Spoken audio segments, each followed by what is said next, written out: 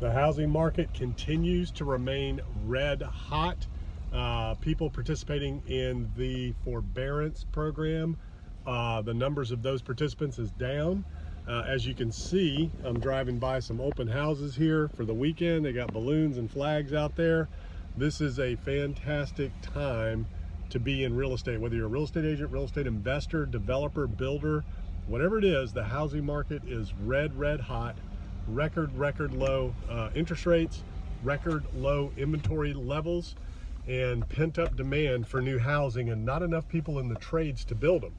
So can you still get good deals and find good deals? Absolutely, but you got to do the work. Even though the housing market is red hot, even though it's pretty much, you know, pulling fish out of a barrel, however you want to call it, shooting ducks in a barrel, whatever you want to say, you still got to do the work. You still got to get up, get out. You got to make contacts. You got to follow up, follow through. You have to answer the phone, be diligent. You need to know your stuff, know your market. You need to be an expert on your market, whether you're an investor, a realtor, a developer. Doesn't matter what it is. There are no shortcuts to this game. Real estate is an expertise business. It's a contact sport. It's all about market knowledge. It's all about knowing and having multiple exit strategies, knowing what those are. As you can see, we got the balloons up here, another community underway. They can't build these houses fast enough for the demand that's out there. So where are these buyers coming from? Even in vacation spots, like I used to build on the Outer Banks of North Carolina, and I'm probably gonna start building some houses here again soon once we get into the next year.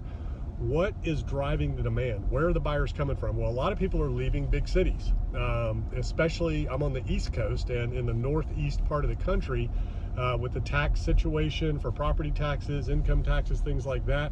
A lot of people are leaving those areas just because of the congestion, the quality of life issues that you can have in some of those areas, and you can get a whole lot more for your money in other places. So if your taxes are going to go up exponentially, you have to offset that somewhere, somehow, or your income, your expendable, disposable income is going to drop significantly. So one of the ways to do that is to cash in all the equity that you have in your house, sell it, and move somewhere else where state taxes are either low or non-existent.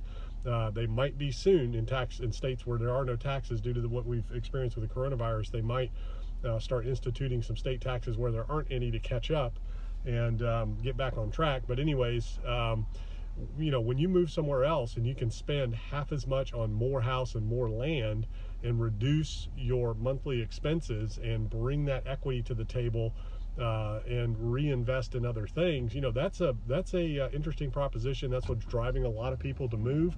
Also, different school systems doing different things, and just, you know, overall room to spread out, having property, more house for the new environment that we're in, because as you know, this COVID situation is not going away anytime soon. I think we're going to be dealing with it for the better part of all of 2021. We have not beat it yet. We don't have the virus or vaccine. We don't have the treatment. We do not have the virus under control globally, much less nationally. So it's still got a ways to go yet before we get this to the other side, and before we can, you know, I guess the officials will reopen everything fully.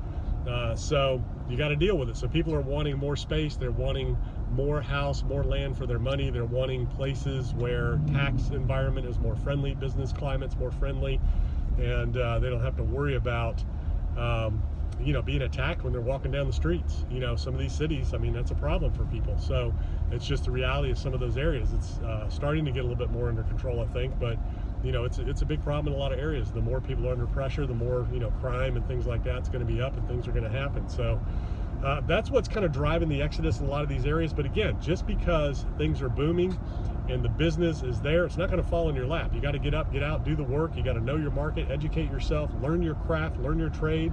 But right now, more than ever, focus is 100% of the game. You've got an opportunity right now, a window of opportunity, very short opportunity to get out there and really make hay while the sun is shining. So whatever is working for you in real estate, if you're an agent, if you're an investor, developer, syndicator, whatever is working for you, wherever you're finding your success in generating the bulk of your revenue and income, double down, triple down, get after it, focus 100% on it. Don't get distracted through diversification and branching out. Focus on what's working, what's moving that financial needle for you, so that you can build up and be ready for anything.